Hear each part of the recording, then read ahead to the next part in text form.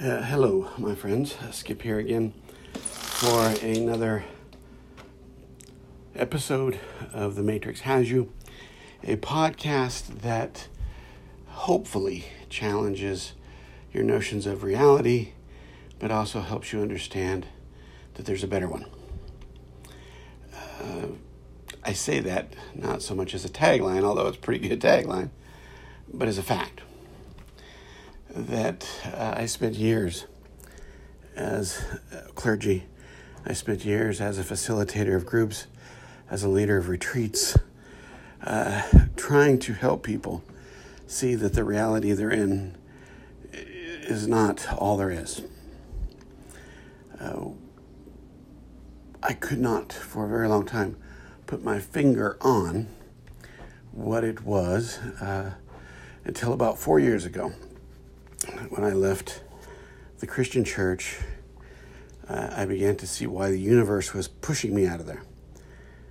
Because I am convinced what's wrong with the reality we're in is that it's created by us. There's no flow to it. There's not very much grace involved in being a human being.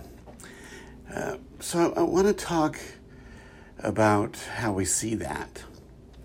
Now, I talked in my last podcast a little bit about, how we can see something other than the false reality we're caught in, the matrix, the collective false self. Synchronicities, miracles, mysterious lights in the sky, people having near-death experiences, people having astral projection experiences, some of which I have had. I have talked to people who have had things like that happen. People who confided in me as their minister that although they were in a hospice room in Iowa, they were literally in Denver, Colorado the night before, walking around the street. And so, it's easy to say, well, that's just the morphine. Well, it's not. There is more to reality than we understand, and I'm certainly not going to try to unpack all of reality for you, but I just want to leave you with that notion that things that seem mysterious, that seem even wacky at times, are really invitations, as I said in my last podcast, to view reality in a wider, deeper way. I want to talk briefly today about seeing the matrix itself. I just talked about how we see outside of it. I want to talk about seeing the matrix, the collective false self, the false reality we're in itself. And it took me a long time to understand this, so I'm really hoping I can, on some level, articulate this in some decent way. Have you ever been watching, let's say the news? Excuse me while I make a mess of my room here. Maybe you're watching the news. Maybe you're listening to a friend talk about their life. And internally you say to yourself, that's not right. I remember when communism fell in the late 80s and early 90s, they began to go into the former communist countries, and they found these orphanages full of kids. And the kids had been unattended, and they spent days in their own cribs and their own feces, really scarred deeply, rocking back and forth. And I remember, I was a young man then,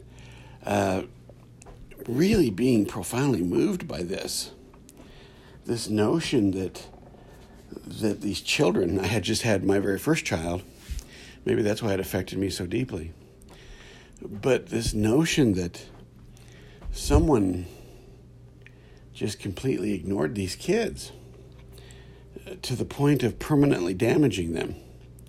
I remember being in tears about that, and I remember saying to myself, that's not right. There's something anti-human about that. There's something antithetical to who we are about something like that. I literally, if I tried, could name you thousands of those moments in my life. Thousands of those moments when I said to myself, that's not right. People should not be doing that to each other.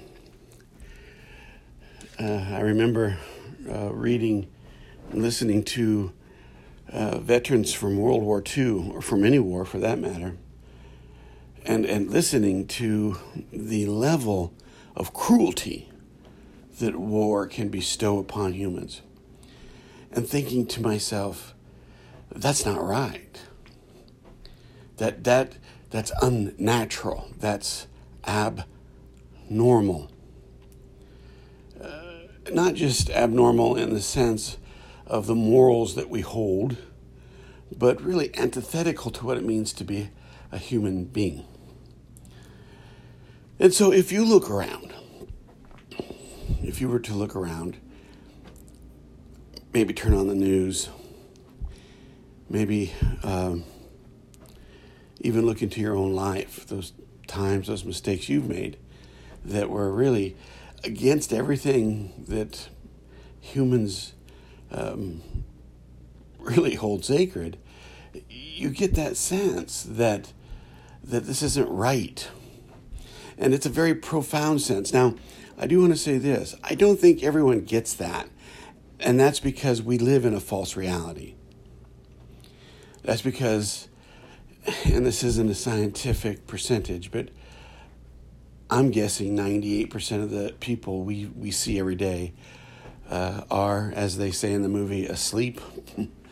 They are fully immersed in the false reality. And if you try to free them, they will attack you. Trust me on this. They will attack you verbally, physically, spiritually. They'll come after your family because they don't want their reality disturbed. And so there's very few of us, I think, that can take, sort of this abnormal behavior, poverty, racism, wars, and say to ourselves, that's not right. But it's when we say to ourselves, that's not right, that there's another invitation in there. Not only when we see the things outside of the matrix, those miracles, but when we see things within the matrix, those can be invitations also. But here's where we fall short, and here's the challenge. Because so often, all of that results in, when we say something's not right, is us trying to fix it within the context of the thing that makes it not right.